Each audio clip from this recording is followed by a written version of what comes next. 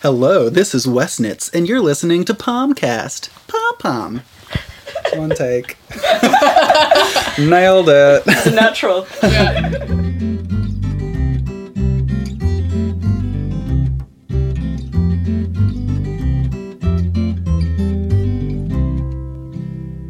Hello! Hi, and welcome to Pomcast, the podcast that accompanies Pom Pom Quarterly magazine. I'm Sophie Scott, and I'm joined as ever by the lovely Lydia Gluck. Hi, Sophie. Hi, Lydia. What have you been up to? Oh, well, I was at a wonderful knitting show over the weekend, but I'll save that for the news section. I can't wait. No one ever can. It's so exciting. How about you? What have you been up to? I've mainly been watching a lot of classic films that I never thought I wouldn't have seen at this point in my life. Mm-hmm. Like, I'm not young, but I'm not old, and I should have seen... That's a Smiths lyric, isn't it? So Blade Runner. Yes. Have you seen that one? You know what? I know that I've read the book. Oh, okay. But I'm not sure that I've actually seen the film. I can't remember now. Maybe I have. Well... Do you feel like I would know if I'd seen it? Yeah, Okay, then I because haven't of seen the it. stunning shots. It's one of those films which is very timeless. Mm-hmm. I think it hasn't... Well, it's very 80s in some ways, but at the same time it's very, like, modern and just brilliant. It's brilliantly shot. Like, really, really enjoyed it. And I went to go see it in the cinema, which I think helped a lot with the whole atmosphere and, like, oh my god, really cool. Yeah. Also, my other classic films I've been watching, Pretty in Pink. I haven't seen that. That's a good one. Very kind of good 80s feel good. Yeah. Mainly 80s I'm staying in. Yeah. I don't want to go too adventurous. No. And Say Anything with John Cusack and a lady where he's holding the boombox. And I've just been listening to a lot of Peter Gabriel on repeat because of that. Wow, I'm glad that you've been broadening your cultural horizons. Yeah, I was going to say. Like looking back Yeah. towards the horizon behind you. I Rather feel than if one I in can front. be a responsible commentator on pop culture and society and knitting in general now, I need to build up my backlog of references. Yeah. So classic films is what I've been doing. Very good. Well, you basically. see, that's something I need to do because I'm known amongst my friends as the person who hasn't seen anything. Right. I had the pleasure of being brought up by parents who liked to tape really obscure children's films, and we would just watch those over and over again. So I've seen like The Dark Crystal and The Last Unicorn like 3 million times, but I had never seen Ghostbusters or Home Alone. You know what? I haven't seen Ghostbusters. Well, I watched it last year. Right, okay. It's really good. This could be the next thing. We want film recommendations. Oh, we would love film recommendations because we've had, the book top 3 that we did was very exciting. And I think we had a few book recommendations. Yeah. So, of course, film recommendations.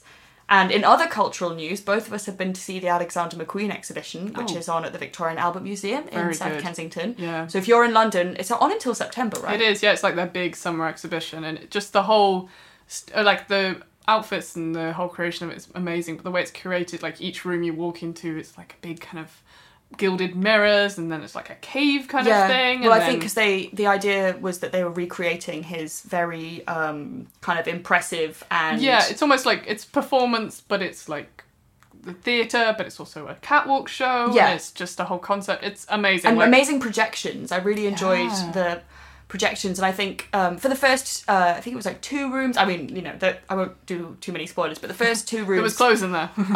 were more about tailoring, Yes. which I find very interesting. Yeah, And I thought, oh yes, I like clothes, this is very nice. And then all of a sudden it became like this kind of very immersive experience almost. So you had the music playing, the music that would have been playing when the collection was kind of launched at the show, and amazing projections. And I don't want to say too much, but It's stunning. And you kind of get out and you sort of get into the gift shop of the real world, and you're like, I'm not ready for this. I needed like a little bit of a sit down. And you need sort of like a decompression chamber Yeah. where you can just kind of think about everything. And like, I think I didn't actually know that much about Alexander. I knew kind of who he was roughly, and I knew that he was English and from London, and that was a big part. I knew that he was known for being very kind of outlandish and so on. But I feel now like I get it more. Like I really understand why he was such a big deal. And that's the mark of a good exhibition, I guess. You kind of get immersed in that world. Yeah, and I'd love to see it again, actually. So if any of you are thinking of going, then definitely do. And, let's talk about it on the social media. Yeah. So, coming up on the podcast, we have usual news and reviews, that handy rhyming couplet of fun things. We have Tell and Tell, where we tell you guys and each other about our knits. We have a wonderful and exciting interview with Mr. Stephen West. Stephen West, guys! He's the best of neon knitters. So we're very pleased we could catch a little chat with him. I'm sure you guys will be as well. We've also got Ravelry Realness, our top picks of Ravelry, and a top 3, which has a travelling theme. So coming coming up.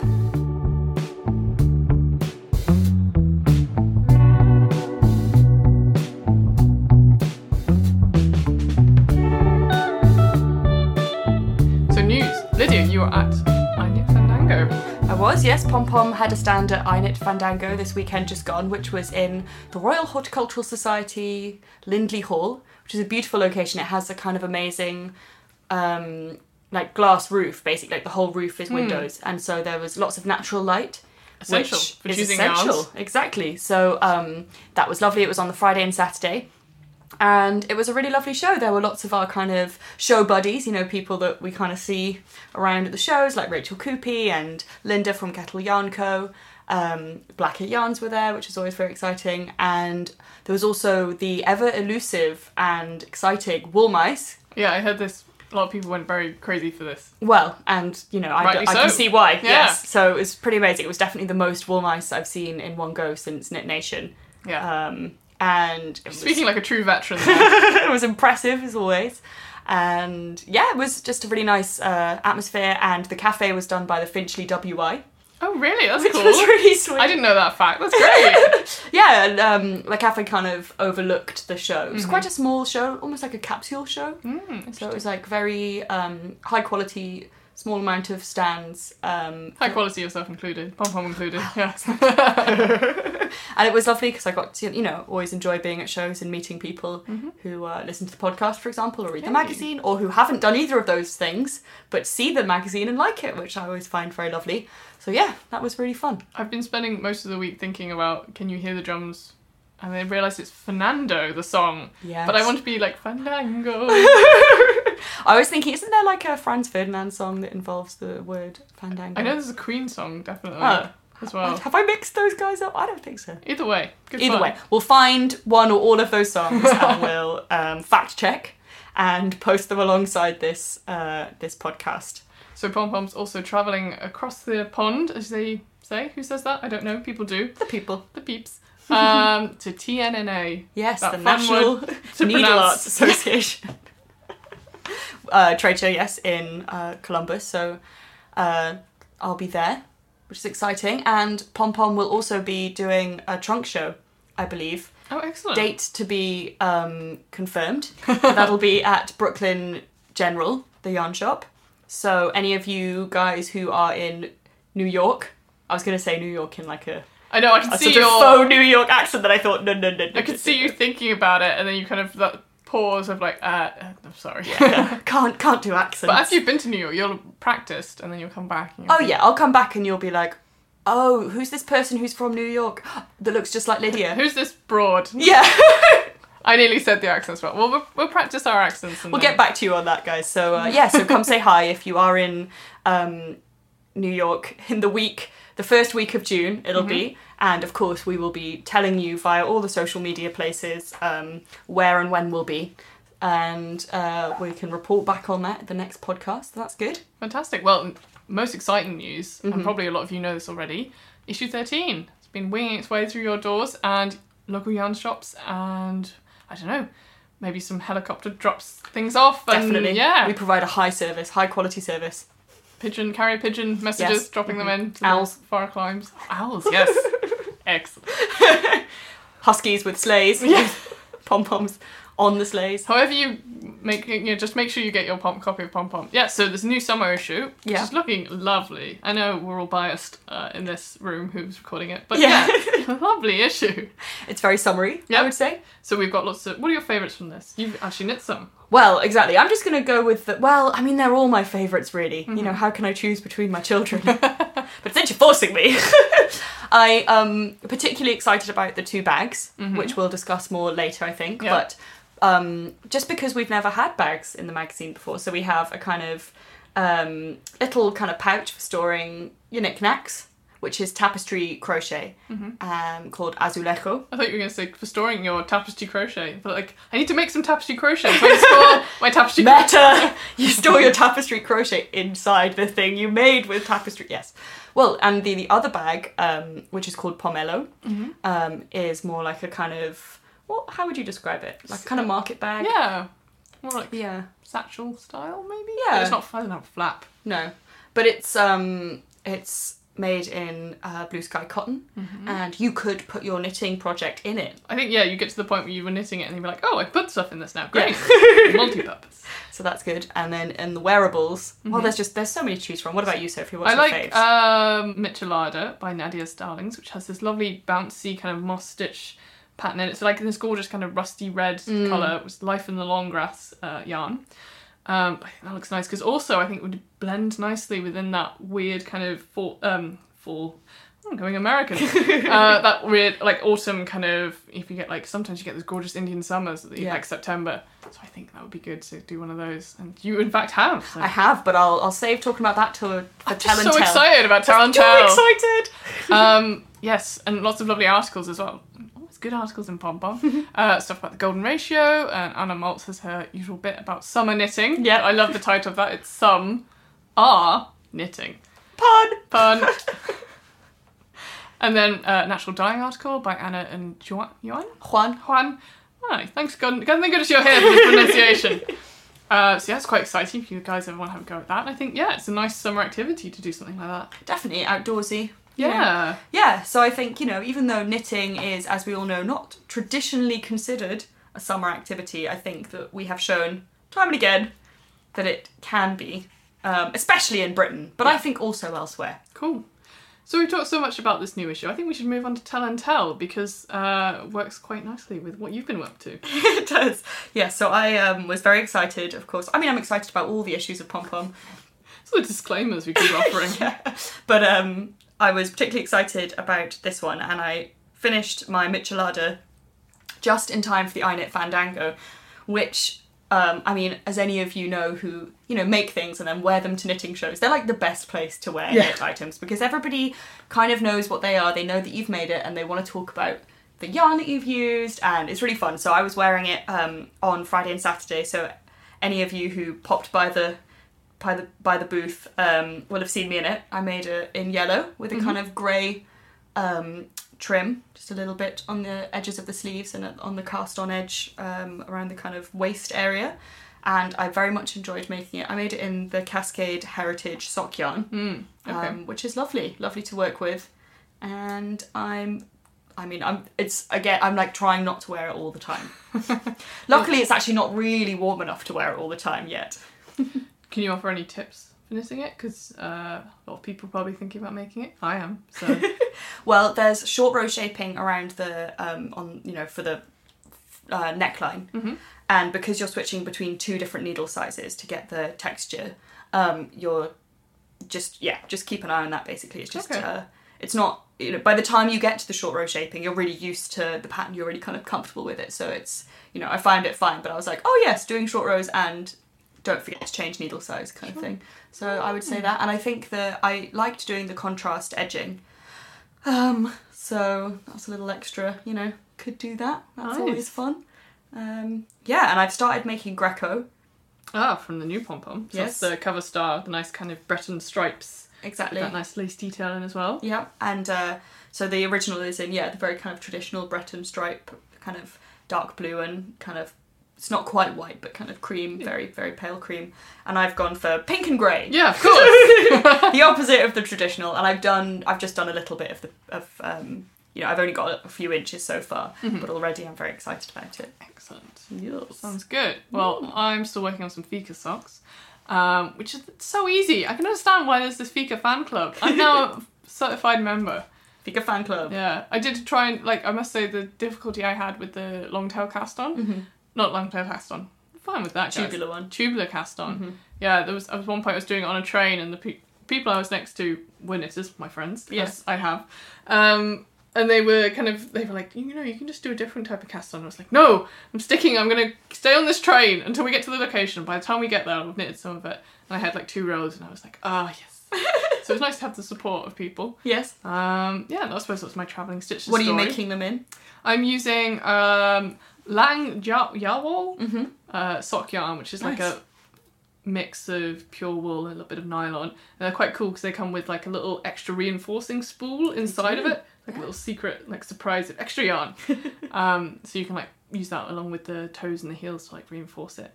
also make something extra squidgy. That's quite cool. I made my Fika socks in that yarn as well. No way! I didn't Way, know. man! Oh, what? Why don't we talk about this stuff on a podcast or something? I know! Our great minds are thinking alike. Almost if we're in the same spheres of influence. I'm also, I was talking before about my Delita shawl in the previous podcast. Wow. For those of you, I'll just do a quick rundown. I remember. I subscribed. Making it in shibui, 2 different shibui yarns held double, a mohair and a kind of alpaca, so it's lovely and fluffy. That's for the body of the shawl, and then has kind of bobbles in a contrast colour. And I was worried that my contrast colour, that the yarn itself, although the colour was lovely, the yarn itself didn't quite it didn't kind of work overall. Texturally, yes. Texturally, it was, very good. Yeah. Exactly. So I decided to put it to one side and use it in a different project, and I bought a unicorn's tail from a magician. I traded it for some golden beans. Exactly. No, I got it, of course, from Loop, and I got the colour Neon Peach, and it's for those of you who don't, I mean, maybe you don't know, it's Madeline Tosh's kind of mini skeins, and they call them unicorn tails because they look like fun unicorn tails, I guess. Pretty magic. And as everybody knows, probably by now, I'm into unicorns. Yep.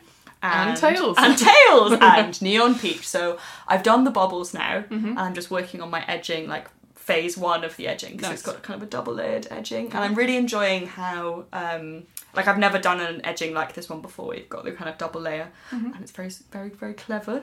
And I can't wait for it to be finished, although I'll probably finish it right in the middle of summer and have to wait about, well, realistically not that long. Yeah. I'll have to wait some time before I can wear it. That's pretty exciting.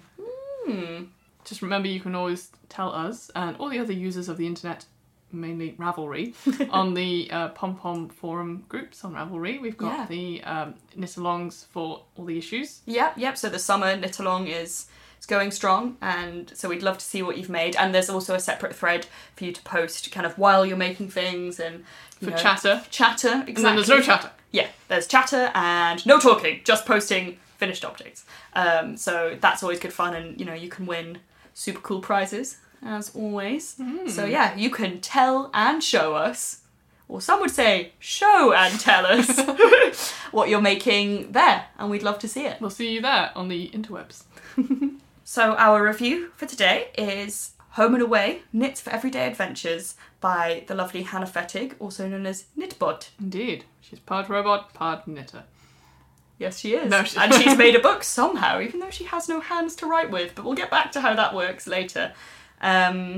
So, Sophie, what do you think of Home and Away? Home and Away. Closer each day. So maybe Hannah Fettig didn't watch the Australian soap Home and Away when she was growing up, but that's all I can think about while we've been discussing this review, before this thing.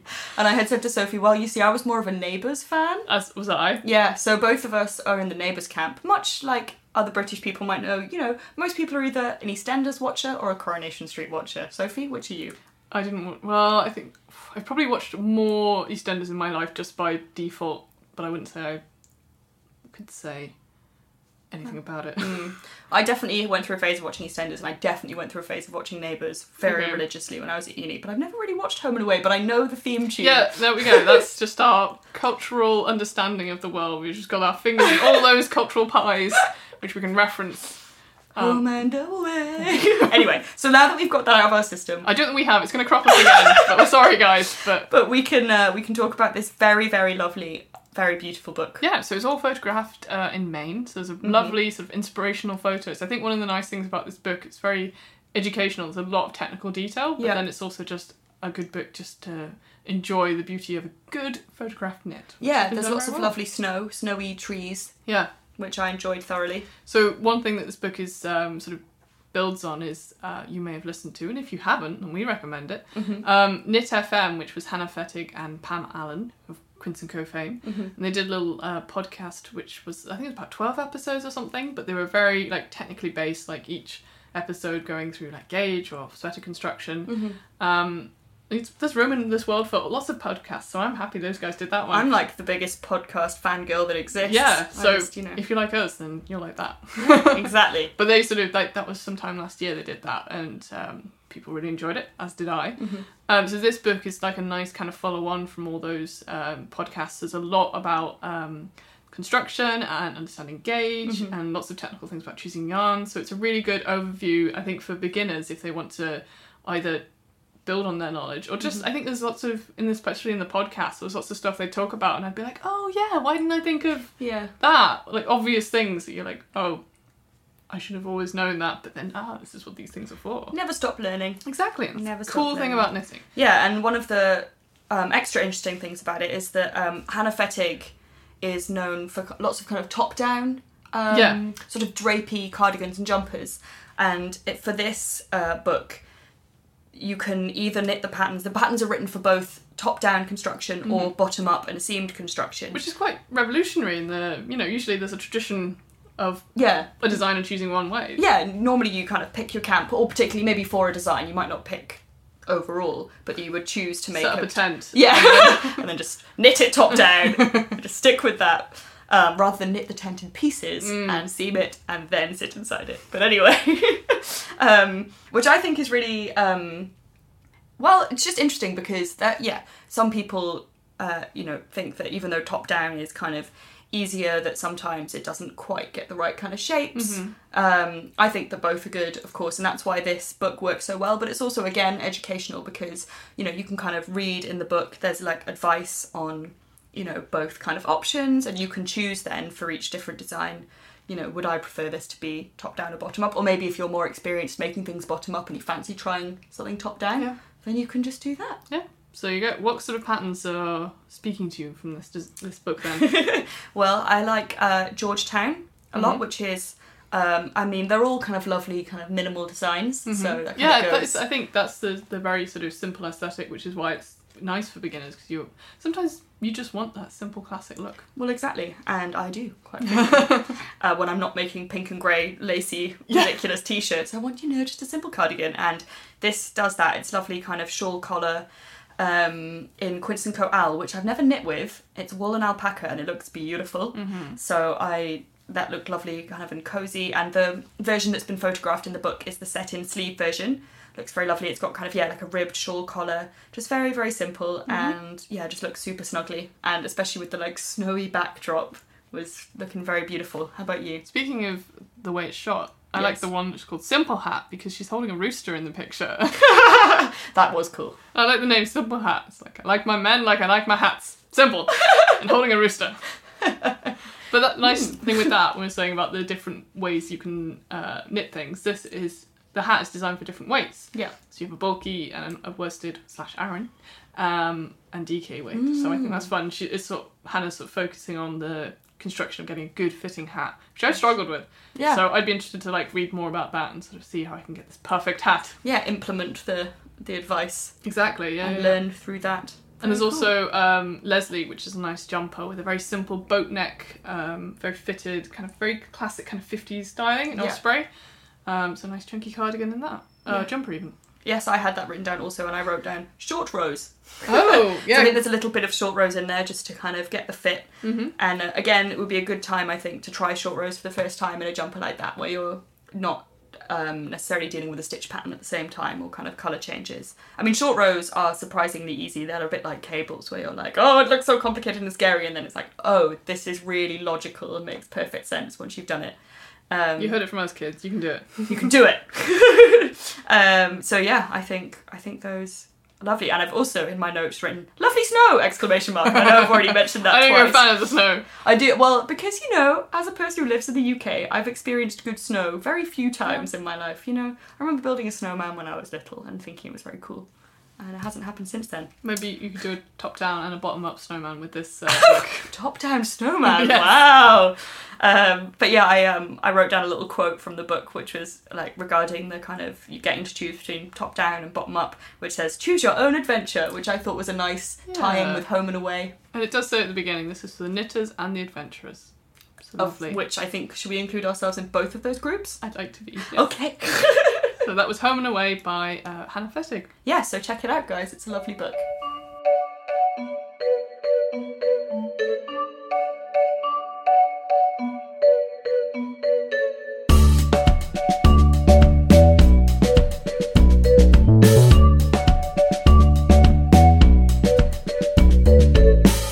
interviewee for this podcast is Stephen West, formerly and probably currently still known as West Knits. Stephen started out, kind of at the beginning of the Ravelry revolution with his lovely kind of earthy shawls, and now he's known for his bright neons and love of brioche, I would say. Definitely. So let's talk to Stephen.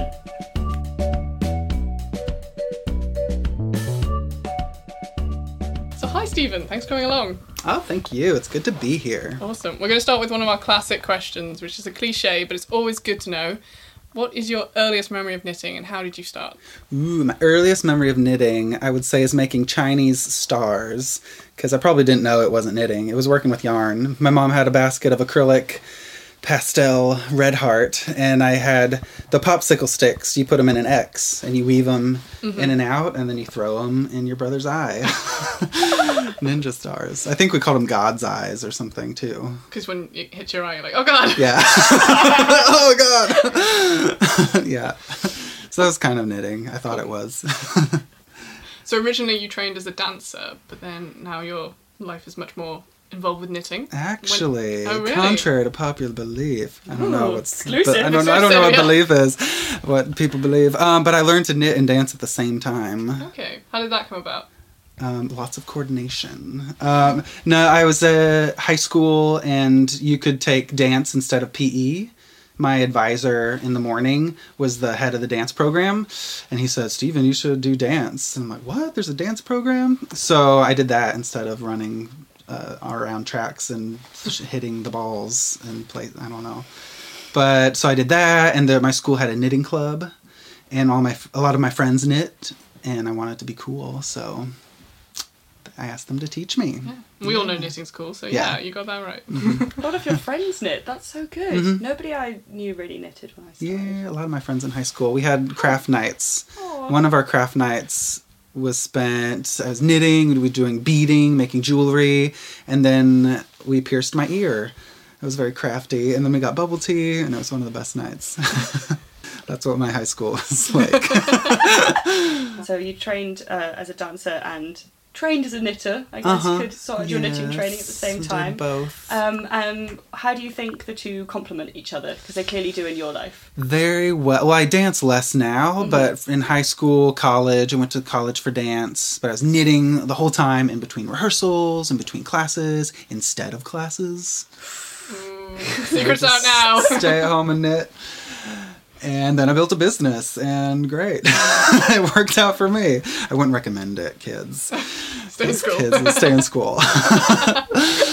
But it works because you're dancing with your whole body, usually, and then that's exhausting, so you need to rest and then knit. But if you knit all the time, then you're not working your muscles, so you got to do something to complement. So you can run and walk and knit at the same time. That's good. Multitask. But yeah, doing something. I cycle in Amsterdam every day, so that keeps my whole body active. Because I do wish I could just knit 24/7, and I do. But yeah, you need to do something else. But yeah, they're good physical complements. Cool. So I want to talk more about your designs, which I'm sure a lot of people who listen are probably familiar with. When I think of like classic West knit kind of designs, they're very tweedy and the colours are very earthy, and now there's sort of been an evolution of your design to more kind of colour, especially neon. Has there been like a catalyst moment of that, or do you think it's naturally been your kind of progression as creative kind of knitting thing? Yeah, it's just kind of evolved into a new phase. Yeah, it's my whole life. Everything's connected. Everything's one. I started doing more bright colors like a couple years after I moved to Amsterdam. So yeah, I was just around a different style and around a different kind of creative energy.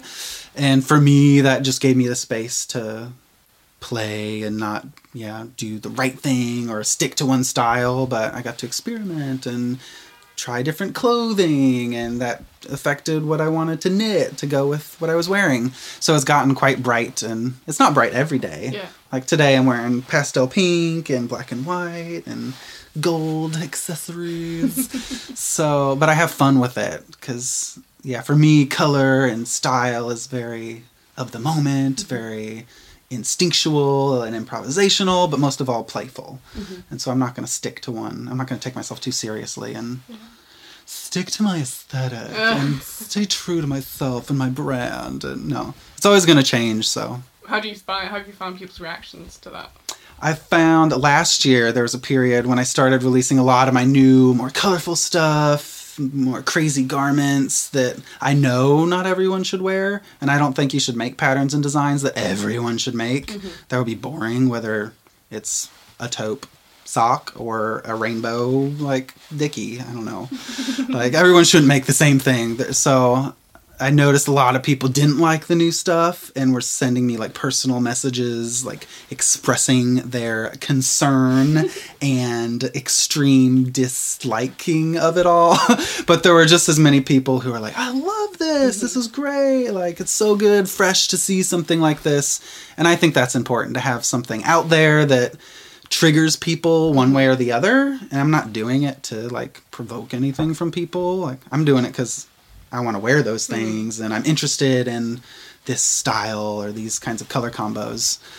But yeah, I've noticed that the people that are responding to it, making the like more fun, crazy sweaters or trying the bright colors like Edison Bulb and Neon Peach, I have a really fun time interacting with them online and in person. And that's where I get inspiration from. So I'm going to keep following that communication and that vibe, because that keeps me going. So more neons in the future, yeah? Definitely. I haven't kicked it out of my system yet. I just got like a whole bag of highlighter Uncommon Thread from Loop this week. So I'm going to do a sweater with that. Awesome. So you're obviously incredibly passionate about knitting and colour, and specifically bright colours at the moment, but potentially most of the colours. Have you ever met a colour you didn't like? Yes. Oh, great. What is it? No! Oh my god! I hate... let's see. I used to hate lilac. Oh. Me too. Like, really, it made me cringe. And I said that in one of my color play classes in Amsterdam. And the week or two after, I had lilac yarn, lilac pants, a lilac sweater that I turned into swants. It, like, when you put something that forcefully out into the world, it comes back at you in a good or bad way. And I chose to accept it. Yeah. So I worked with it. You don't have to have a whole sweater out of lilac. No. It can be a little stripe and mixed with other colors. But that's when I find myself not working with like royal purple ever, like grape. Yeah. I just don't. Yeah, I haven't. Doesn't do it. I'm not strongly anti it. I just know I don't really prefer it, but. Maybe I need to challenge myself, and next week I'll have a great onesie. See, I always find it difficult to love brown yarn. I think life's too short for that. Yeah. But what's your views on that? I used to knit a lot with chocolate brown, and I feel like I've exhausted that personally. So I'm like, okay, that colors remind you of a time and a place and a mood. And for me, I experienced that, and I want to move on to different styles. So I don't work with chocolate brown a lot. But now that I said that, I've been thinking about this. We're going to talk the rest of the time about chocolate brown. It's like I could talk about color for years. But I've been thinking about brown, just why I don't go for it. But I have warmed up to like kind of honey, like orangey glazed browns. Okay, yeah. So yeah, there's so many subtleties of a color. You can't blanket statement say, I don't like yellow. It is not good with my skin tone because someone gave me a color reading. And first, you shouldn't do those. Like, give yourself your own color reading. Yeah. And that is looking at a color. Do you like that color? If you love it, wear it. I don't care what it makes your face look like. I think that's all mental. Yeah. So. And if you feel good in something, you just look better anyway. Exactly. You look like you're having a nice time. Exactly. And you're right, you don't have to, you don't have to wear all the one colour. You can wear many colours. Yes. As illustrated many times, yeah. Yes, exactly. So I feel you might have just covered that then, but what would be your best knitting advice to anyone starting or like in the process of knitting? Best knitting advice. Or like best advice you've been given. Well, there's a couple moments where someone's like told me something about knitting that stuck and I like use it every day. And one of those was slip your last stitch and it gives you a nice edge. And it's something so stupid that, I don't know, not stupid, but I put it in a lot of patterns now where you slip the last stitch and it looks nice and tidy and you can pick up into it and it looks really nice. That's really geeky, but I'll remember this my whole life. Yeah. And someone told me to slip your last stitch. That was good. But sometimes it is those eureka moments where you've just been doing something forever and someone's like, oh, but put the yarn there, and you're like, oh gosh, yeah. Like when I was like, oh, you don't need to make a slip knot before you start a cast on necessarily. Yeah, you just put the yarn over the needle and then you don't have a knot in your knitting. Mm-hmm. Oh, it's like, yeah. We're gonna have people elsewhere who are listening like, oh my gosh, oh my gosh, that's brilliant. I have no idea what you're talking about. Please upload a video. Come talk to us, we'll show you. I would love to do like my favorite top 10 tips and tricks class, which is just like, come and pay to be in a class where I tell you not to make a slip knot. But just these like duh things, but you need to hear and see them because they'll change your life. Yeah. Because when you first learn to knit, there's a sort of set way of doing things, and then you just often don't change that. You learn lots of other really complicated things, and you don't think of going back to basics and really thinking about why you're doing, why you're making a slip knot first. Like, is that really necessary? And it's really fun for somebody to just be like, you don't need to do that. Yeah. Like, that's an amazing point. And I've heard that from people as advice, and I give it as advice too, to let go of all these unwritten rules you think are there and you need to follow to make beautiful knits and be a good knitter. Like, that's all nonsense. But let go of that idea that there are these rules you have to follow. Do you have to learn the rules? I always feel like you have to learn the rules of something because then you can break all of them. Or do you think it's better just to start from a blank slate and be like, oh, I can just knit anything? I think it's better just to start from scratch and just make tons of mistakes. Just do what you want to do. Instead of learning the right way to do everything. I mean, that's fine if you want to make a fitted sweater, but I don't have that desire. So just realize what it is you want to make. But I think a lot of people get forced into being being taught very technically because that's the way to do things, but it's not right for everyone's way of learning. Yeah. Some people are going to learn way more by just say, here's all these colors, you can use lace weight with chunky weight together, and you can mix cotton and wool, it's fine. But people get stuck and get stuck in their knowledge of learning knitting by thinking it has to be following a certain rule or technique. Yeah. So don't get stuck is the general advice, I think. Yeah. Change it up. Yeah. So when I suspect we might kind of know the answer to this, but when you're designing, do you tend to design kind of from an instinct, an instinct that you have, or through trial and error, or what's your process? It's a lot of trial and error, but a lot of just improvising and figuring out what I'm doing while I'm knitting. I don't do a lot of sketching and drawing and planning what I make. A lot of it's based off of a previous shawl I made. That's, for example, I just finished a shawl that you'll see soon. It's in my new spring scarf knit along, and it uses the same multiple yarn overs as Color Craving and Lumpy Space. They're these big elongated scarves that have 5 yarn overs in a row or 3 yarn overs in a row, so you get these big holes. So as soon as I found out what resulted from repeating those multiple yarn overs, I was like, whoa, you get this illusion of short rows and really long shapes. So I loved what happened from those patterns I figured out. And now I have that in my toolbox. Okay, I know when I do multiple yarn overs that, first of all, it looks awesome. And second of all, I know kind of the geometry of what size it's going to be. So I stole that idea from those explorations and applied that knowledge to a recent scarf, but with more color blocking and a little different direction. So it's a lot of kind of stealing old ideas, mixing them up and adding a new element. But a lot of it I do while I knit. Yeah. So I don't know what the finished final product is going to be. Yeah. Yeah. When you were a dancer, did you do a lot of improv? Yeah, mostly improv and modern. I had to take ballet and all that stuff, but I hated it. I stopped going and I knit instead. Because they made me do it 5 days a week. And I'm like, oh, I don't want to follow steps. They tell me what to do. I want to do my own steps. So that's with dance and knitting. Yeah. The world is connected. Cool. So I want to talk about your photo shoots because they look pretty much as fun as your knits. They're my favorite days. Yeah. Tell us more about those then. So I worked the last 2 years with my friend Alexandra. She's a photographer and makeup artist. And she knits too, so she has this brilliant eye for capturing texture and composition.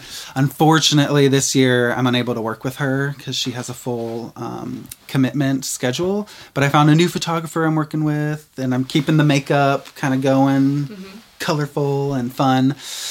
But those are my favorite days because I bring my outfits, and now I knit a lot of my scarves and sweaters to match outfits I have, and vice versa. I'll make something with the colorful instinct from a yarn shop, and then I'll get an outfit to match it. So they're becoming these kind of whole, complete, solid, colorful looks. And then, I get to dance in the shoots. I get to move and pose and kind of use my knits as an extension of my body. So the places you can knit, kind of hashtag and kind of vibe that you've done. For those people who are listening who happen to not know places you can knit, just tell us a little bit about that. So it's places where you can knit, and in the title. So I started it with some Instagram photos of me just knitting in lots of places because I travel a lot and I knit everywhere all the time. And I started taking tons of photos because people need to just see all these crazy places where you can knit. Education, because you don't always think you can knit next to a dumpster or in one, but you can. And then I started making videos on YouTube. You can find them as places where you can knit. Reykjavik, Denver, I did one. In Mexico, I did one. I need to do one in London. I was going to say, when's the London one coming? Yeah. And then a lot of people have been posting their own photos on Instagram using the hashtag places where you can knit. And it's so cool to see everyone around the world using that tag. And I find that most people using it are purposefully doing it in cool places. Yeah. On the beach. Yeah. Not places you can knit on your sofa. On my sofa. Yeah. Everybody knows you can knit that. Another feature we have regularly, we always ask our interviewees what their spirit animal is. I'd have to say maybe a couple animals, a hybrid. If you mix a red fox, Sly, and I love the gingery red color of the fox. And they have really luscious hair. My hair's going out now. I'll get a red fox wig when it's gone. Or just some extension clip-in tail thing, exactly. With white tips. Yeah. And then a penguin. All right. Okay. So a fox, but with the movements of a penguin. Nice. So pretty much a plump fox that waddles like a penguin, but it's really bushy and loves the cold. What would the penguin-fox hybrid be called? Yeah, penguox. Yeah, penguox. I like that, There we go. So Stephen's a penguox. Penguox. That'd be a new shawl pattern name at one point. Yeah, I have a jacket called Penguono. Oh yeah, of course. And there's a group of ladies in Paris. There's 4 of them knitting the Penguono. It's this big, crazy jacket with 50 colors in it. And they're all making their own version. And we're going to have a Penguono brunch in Paris wearing our matching jackets. Oh, that's so cool. It's I'm looking forward to this the whole year. The event of the season, y'all. I'll look forward to seeing that on Instagram. Yeah. And then our other kind of question that we ask all our interviewees is: there's a radio show here called Desert Island Discs where people have to choose 8 records to take to a desert island with them. They're going to be cast away. The knitting version of that is, of course, the desert island yarn. So if you're going to be cast away onto a desert island, you're only allowed 1 yarn. You can have all the colours of that one yarn. And it's unlimited supply. Yeah, but just the one base. 1 yarn. It's changing every week, but I'm going to have to go with my instinct right now and say hedgehog fiber sock yarn. Okay. I did it. I committed. I'm not going back. I could say 10 yarns. I have a top 10 list in my head at all times, but hedgehog fiber sock yarn only if part of that is I always get when she does a new color, it comes my way on the island. Yeah, ooh, interesting. So not be stuck with only the color she has, because she only has 50 beautiful colors. But to have the new ones, Okay, I think we can arrange that. Yeah. We had Clara Parks, and she was allowed 2 because she was on 2 different time zones at the time. So a parachute system. That I was going to say, you're not you are a castaway, so you can't have contact with the outside world. But we can organise drops. Drop-ins. Yes. Cool. It sounds like my mailbox every week. A new yarn to me. Yay! I need more in Edison bulb. What plans have you got for the future? What can we expect from you? Patterns? Or? Well, I just started. I announced the Spring Scarf Knit Along, and it's 10 new scarves and shawls that will be released throughout May and June. And so that's going on. That's all fun photos, modeled by me because I'm a super cheap model and I know what I want, so I deliver. And I've been working on this collection for like the last 3-4 months. And a couple of the pieces are like 3 years old too. So I brought back some things that were just sitting around and reknit them. And I have to say they're all really good. There aren't any fillers in the collection. It's all like pow, pow, pow. Yeah. Like different construction, like big, awesome new pieces. So I'm really excited about that. Awesome. Are you you were teaching at Loop today. Are you doing any more teaching in the near future? Tomorrow. I'm doing a color class tomorrow. In May, I'm doing Berlin, just a yarn festival attending, not teaching. But then I teach in Paris this month, in Rotterdam, and I still have yet to plan my fall. I don't plan like a year in advance, so if you want me to come and teach at your place, ask me like 2 weeks in advance. Of course, you run a yarn. We didn't ask about the yarn shop. Yes. Yeah, I have a yarn shop, Stephen and Penelope. It's in Amsterdam. And my friend Malia started it. She's the Penelope of it. That's her like superhero name. So she started it 4 years ago and I joined her last year. And we're getting it bigger and bigger, doing more patterns, bringing in more yarns, and it's a fun project. Yeah. Kind of just to have a yarn support for... Well, I get to like every day I walk home with new yarn from the shop. So that's great. You see it as like your personal super stash. It's now. my secondary stash. Yeah. I got my primary stash at home and that's like my backup stash. Yeah. Gotta have backup. Yeah. Cool. So if people want to keep in touch with what you're up to in the future, where should people go? Like sites and places? And You should go to Facebook and Instagram is West Knits. On Ravelry, I have West Knits Fan Club and the new West Knits Spring Scarf Knit Along group. Ravelry, and yeah, I do the most posts on Instagram, so you got to catch me there. Excellent. Yeah. All right, well, let's go. Well, thank you so much, Stephen. Yeah, thanks, Thank Stephen. been a pleasure. Bye. Keep on knitting, kitten.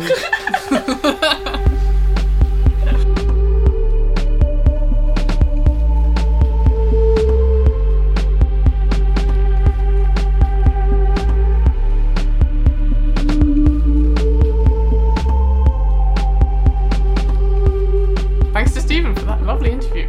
What a guy. Oh, and extra exciting things. We've got lots of West Knit swag to give away. So if you go to the show notes on the Pom Pom blog, you can learn how to enter that. Yeah, you can. We've got a signed poster, Woo! tape measure, Woo! a bag, Whoa. giving you guys the chance to win 2 books. One is his new shawl knit along, Hey.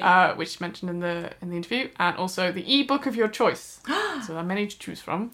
Very good. Yeah, so hop on over to the blog to find out how to win this. And if you're listening to this in the future, as in a few weeks or more after this podcast is released, then likelihood is the competition will be closed. But Stephen West's still a cool guy, right? Yeah. Even if you didn't win his stuff. So thanks again to Stephen. All right, on to Ravelry Realness. Yep, this is the part of the show where we troll Ravelry. So you guys don't have to. Exactly. I'm not saying that you don't enjoy trolling Ravelry, because everyone does. I know we do. So what have we got for this week's theme? So this week we've gone for travel knits, which is kind of in line with our travelling stitches story section. I love that section. I know, right? And also in line with another exciting pom-pom extravaganza. I don't know, how am I going to describe this? Okay. Event.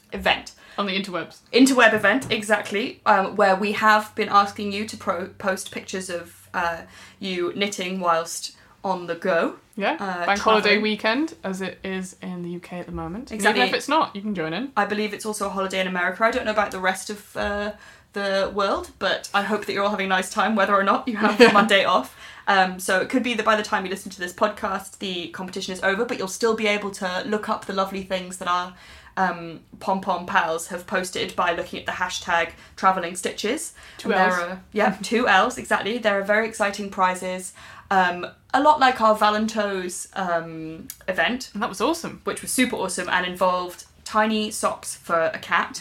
So if it goes anywhere near as well as that competition did, I think it's safe to say it's very worth searching the hashtag travelling stitches. So go ahead and do that. And if you are listening to this podcast in time, then please enter it. We'd love to see your pictures. Because what can you win? You can win. You can win yarn. So project bags, all sorts of things. We've got yarn from Wool and the Gang, the Yep. shiny happy cotton, which is used in the cardigan. In the Palila cardigan. Yes, in the most recent pom-pom. Also pom-pom project bag. Yes. The ultimate accessory for if you're out and about travelling. Exactly. I have mine with me right now. There we go, yeah. All the cool kids have. And some yarn from Kismek Fiberworks to make Talavera. Talavera, exactly. Yeah. So get amongst it, as my sister would say. All right, so back to the Ravelry realness. Travel knits. All right. What have we got, Sophie? Well, I feel we talk about socks a lot, and there was even the podcast where we just pretty much talked about socks the whole sock loving hour.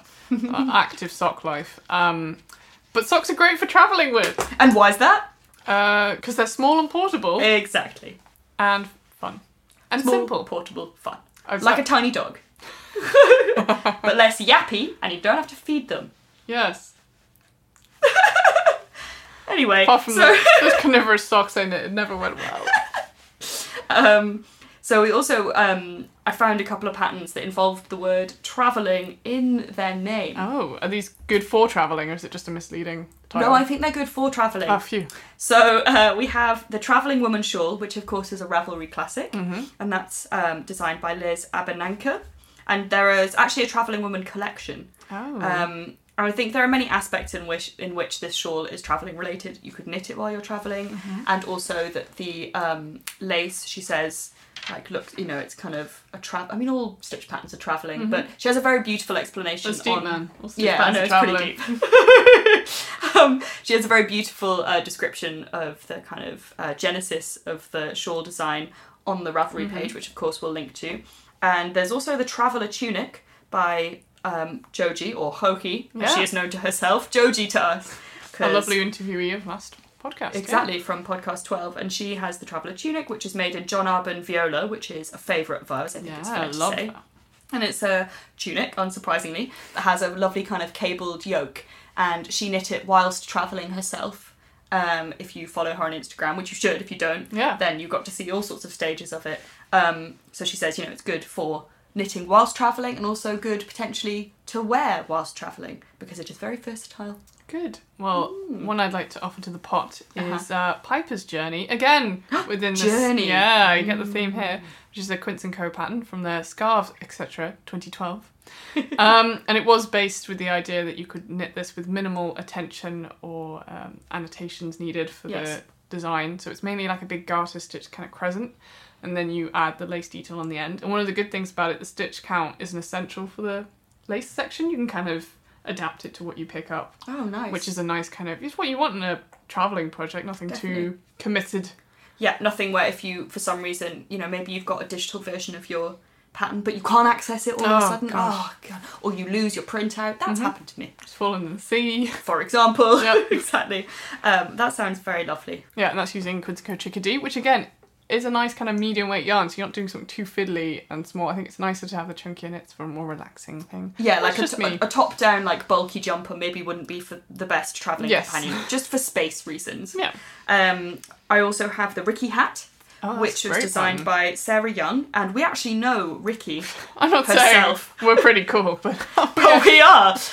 Ricky, who the hat was designed kind of for, is... a very lovely woman who we used to go to knit nights with. Yeah. She is fab, as is the Ricky hat. Yeah, one of the nice things about that is just really simple. Yeah. And it suits everyone, really. It's kind of just garter stitch. It's not in the round, so you would do knit purl. Yeah. Technical note there. But yeah, it's...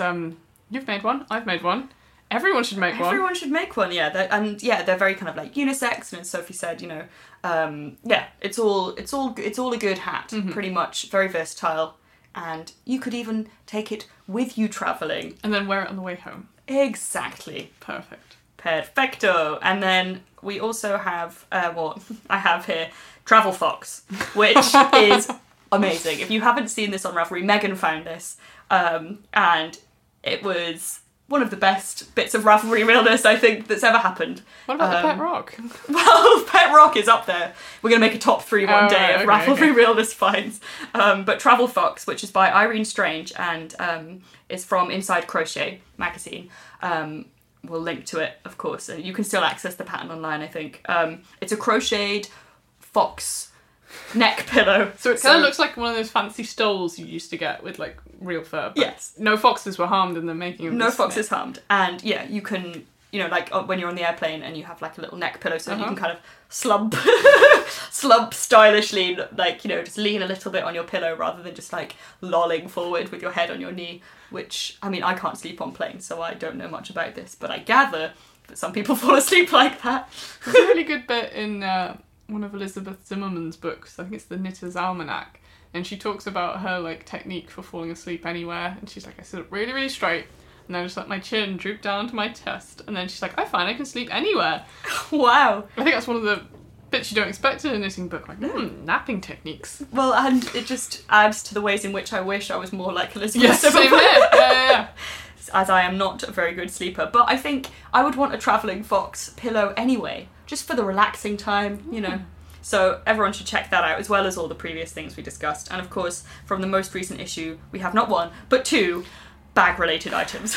So we have a little crochet purse. Yeah. For your trinkets. Called Azulejo, which is made in Quince & I'm Co. gonna let you pronounce that one. Quince & Co. Sparrow, and designed by Judith Brand. And yeah, it's just like, for, what did I say earlier? For your knickknacks. For your knickknacks. But I don't have any knickknacks. Get some knickknacks. Oh, okay. Get some. And then, you know, you could use it to, say, store, for example, your stitch markers and crochet hook, all sorts of things to take with you whilst travelling. Perfect. And we, of course, have the pomelo bag, which I discussed earlier. Again, you know, once you get to your travelling, the place you're travelling to, and you're wandering around the market, perhaps, could be, you need a bag to put your stuff in, right? My souvenir donkey, or whatever you're getting. Yeah, exactly. Those things you buy, you're like, oh, this is awesome. You get home, you're like, oh. Where am I going to put this fibre optic, like, Mary and Joseph statue? Oh, in my bag. It's a solar-powered gondolier. Someone, you know. What about all this fudge? I feel like you're speaking from experience. I do love a good trinkety thing to bring back. Oh, so there it is. There's the Ravelry realness, I believe. Because Ravelry is what? Fundamental. So, on to top 3. Now, we had suggestions on our Ravelry group, and this one is from Jomiel. Yes, we're not exactly sure how you pronounce it, Jomiel, but you know who you are. And you suggested that we talk about top 3 things to bring on a trip, or like travelling, for entertainment and practical reasons, I think we've gone for. Yes, and we've decided there's 2 important caveats here, because we decided to ban. We can't involve knitting or crochet in our top 3 because it's kind of a given, let's be honest. We've already got that. We've packed it. It was the first thing. Yeah. At least 3 projects. Stage 1 of packing. Exactly. You know, the packing of the knitting takes at least 24 hours I find, because sometimes you have to swatch for a thing specially to make sure. And then make sure you've got the right needles anyway. Right. Yeah. You know, interchangeable needle set, that's a good thing. Anyway, let's not reveal anything. And the second thing, no snacks. No snacks. Because all we ever talk about in top 3 is snacks. And like, still important things, but they're like as obvious as knitting. So we decided to ban both knitting and snacks because they'd basically be... It was a tough decision, but... But we've made it, guys, and we hope that you can appreciate why we've made this hard decision and the benefits that it will bring to this segment of the podcast. And so without further ado, Sophie Scott, what's your top 3 travel knickknacks? Alright, so when we were saying can it be entertainment or can it be practical, I went for a mix. Okay. On my first, well, number 3 or whatever, the first one, would be a bag of resealable bags. I did not see that coming. Well, because I once read this tip in a magazine somewhere. They were like, if you were somewhere and you need a hot water bottle, but obviously you didn't bring that with you, you can wet a piece of fabric, like a tea towel, and then put in hot water, and then put it in a bag, and then you've made a hot water bottle. Have you ever done this? No, but I'm waiting. I tell this fact to people, and they're like, well, why would you do that? And I'm like, because you need a hot water bottle. I think it's really cool. And also when you're camping in general, I've done a lot of camping, and I get really into like being really like organised and having like the kit, and then like all the tips, like put your pyjamas in your sleeping bag, because then when you unroll your sleeping bag, boom, it's pyjama time. Don't need to go find those guys. That's smart. Very good. So this is the kind of thing that people... My sister would always get really annoyed with me when she'd go camping. I was like, oh, have you done this? Have you done this? She's like, I don't need your tips, whatever. She's younger than me. I feel like I do need your tips. Well, you know what? I told her... I made her put her pyjamas in a sleeping bag, and she said, I understood. I saw the light, ordered them out, and there I was. And you could use the resealable bags for if you were flying, for example. You need them because you're not allowed this is what the I've got. toiletries. See, you're on my wavelength now. You got the seal stuff, the toiletries, and then if you need to like organise stuff in your suitcase, because then you just have bag pants, as they're known. Wow, I'm learning. So that's why I think that's a top thing. I think that is a top thing. You can put snacks in them. Anyway, for example, knitting makes me sound really cool. But I think you're cool. Thanks. So what I'd also bring is pen and paper, which might seem obvious. Very good. But then I really, really love paper games. So like Consequences, where you sort of write down a story and everyone writes a bit and you pass it round. And also there's this game, which I know is squares, but basically you draw out a grid of dots. And then everyone takes a turn to draw a line, and basically you're trying to make a square. And if you make a square, then you get to like win a point. Countless lessons of physics. Like a riot. Yeah, well, yeah. Countless lessons of physics I passed by playing that game, and still did all right on GCSE physics. That's good. So yeah, and then you've got the options of doing like drawing while you're there, which is nice because writing poetry and haikus, travel diaries, things like that. I think you can't underestimate the joy and simplicity of a pen and paper. Also doing origami, that's quite fun. I know someone who used to know how to make an origami frog when they were out traveling like somewhere in Asia. They'd be like, just break the ice, being like, oh, do you know how to make this? And give it to someone and be like, cool, can I stay with you? You could also make those kind of, what are they called? The things that you... Like a fortune teller, that look like a little beaky thing. Oh man, I loved those. I used to draw eyes on them and call them Bob. There you go. They were all called Bob. So you don't need any amusement if you're travelling along in a car with you, then you've just got Bob. Just got Bob! My number one would be a pack of cards. Seems obvious, right? It does, But then when you're travelling along, I know I've gone like, oh, why didn't I pack the cards? Yeah. I did actually, we were once in a Spanish airport and our flight got delayed and I was like, oh, let's go buy a pack of cards. And then the pack of cards was slightly different because it wasn't like a English pack. There was a slight difference in the suit, and then some of the cards were just a different sort of set, like an extra bonus card. And so we played that, and the person I was playing it with was very, very tired, and I kept I was winning every one. And there's this little old Italian couple next to us, like, he's lost again, kind of thing. Obviously they weren't speaking English to us, but I could see them being like, the folly of What game blue. are you playing? Twos and Eights. I don't even know what that is. You can teach me later. Yeah, we'll teach you later. So yeah, I think always have a pack of cards, because then you can play a game called, well, I can't say the name of it. Poophead. Which is a very good university game. I love that game. Okay, so I have 3 things. I feel like sad about my number 3 because I think it's too practical, but I've written it down and I had resealable bags. Come on. That's true, I have a toothbrush. Yes, that's so sensible. Because I always keep it in, I have a little sort of case for the head of the toothbrush. Oh man, I can talk about those a lot. I think they're a very useful thing. Yeah, exactly. Well, I got mine from Tiger, the exciting shop, the land of possibilities. Yeah. And so if you have that, in an accessible location with some toothpaste, you just, if you've been travelling, if you've, been travelling for a long time, in whatever way you've been travelling, bus, plane. By mule, for example, then when you get to the place, if you brush your teeth, you just feel like... It's true, it does refresh you. A new person. And at festivals or camping or whatever, as long as you can brush your teeth, you feel like you're clean. Yeah. You don't feel like a little furry animal. Exactly. Lives in your mouth. So I'm definitely going to go with toothbrush, and yeah. Okay, number 2. This is a thing that's come in handy for me in the past, is a big scarf, which you can use as a blanket. Yes. Or a neck pillow. So if you have a scarf that's like really big and kind of chunky, it could be a scarf that you've knit. Could be, a non-knitted scarf. Also acceptable. For example, Megan gave me an amazing giant scarf that she brought back from India. That's from Goa, in fact. That's like a big single duvet. It's when you freaking wear huge. It, it's literally like swamping your heart. You look like kind of like some Bedouin tribe woman wearing a massive scarf around your But head. It's brilliant, and because, if it's cold, then it's great, and you can kind of sleep on it like with a neck pillow, or you can put it over your lap if you need to, or you could sit on it if it's too warm and it's just a comfy pillow. Oh, perfect. So that's my travelling tips. I think between us we're like, we should start a separate podcast just for travelling tips. I'm really excited about this. Yeah. I'm going to calm down slightly. Okay. I think we just really want to go on holiday. We're like, oh, and boy, then... oh boy, oh boy. And then I'll pack this. Okay, so then number one for me, and this is number one not just for travelling for me, but in all aspects of my life. Again, not including knitting. Second favourite thing, podcasts. Yes. You have to have podcasts. So before I go anywhere, even just to get the bus to work, I make sure I have enough audio time to keep me going, because I'm completely addicted to listening to podcasts. And I just think they're the best way to pass any kind of time, because you can, get a funny one if you think you're not going to be able to really concentrate, or, a really absorbing kind of informative one if you know that you need to be like really, really distracted, or you can have a combination. A witty, informative, knitting-based podcast. Yeah, I mean, if you guys come across one you want to tell us about. So, I could go and list all the podcasts I listen to. I won't, because that'll be a whole extra hour and a half that no one wants to hear.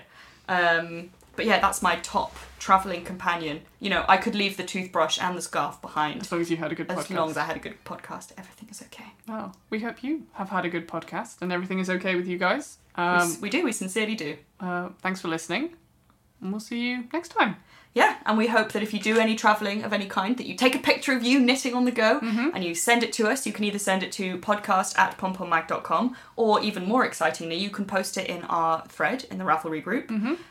We have many threads in our Pom Pom Ravelry group, and we'd like to see you in at least one of them, but preferably many of them. And you can always visit our website, pompommag.com. Wonderful. That's all the social media interwebs forms, I think. Yeah, or of course Instagram. Oh, we've got one. And Twitter. Oh, shoot. And we're Facebook. Pom Pom Mag everywhere, basically, guys. So please come and join us. Find a bit of the internet and we'll see you there. Yeah. And we'll see you here on the podcast next month. All right. Bye, guys. Bye. Pomcast is produced by Lydia Gluck and Sophie Scott, with lots of help from Eli Block, who wrote the original music for this and all of our other podcasts. Go Eli. You can find more Eli-related music at goodgirlandthebadtimes.com. Big thanks to our interviewee, Stephen West, who is fabulous, as I think we'll all agree. So thanks again to him, and thanks as always to Megan Fernandez, the co-editor and co-creator of Pom Pom, and general awesome lady around town. Of course, I'd like to say a big thank you to all you Pom Pom buyers, subscribers, and listeners. Send any feedback or suggestions to podcast@pompommag.com, and don't forget to join our thread on the Pom Pom Ravelry group. See you there!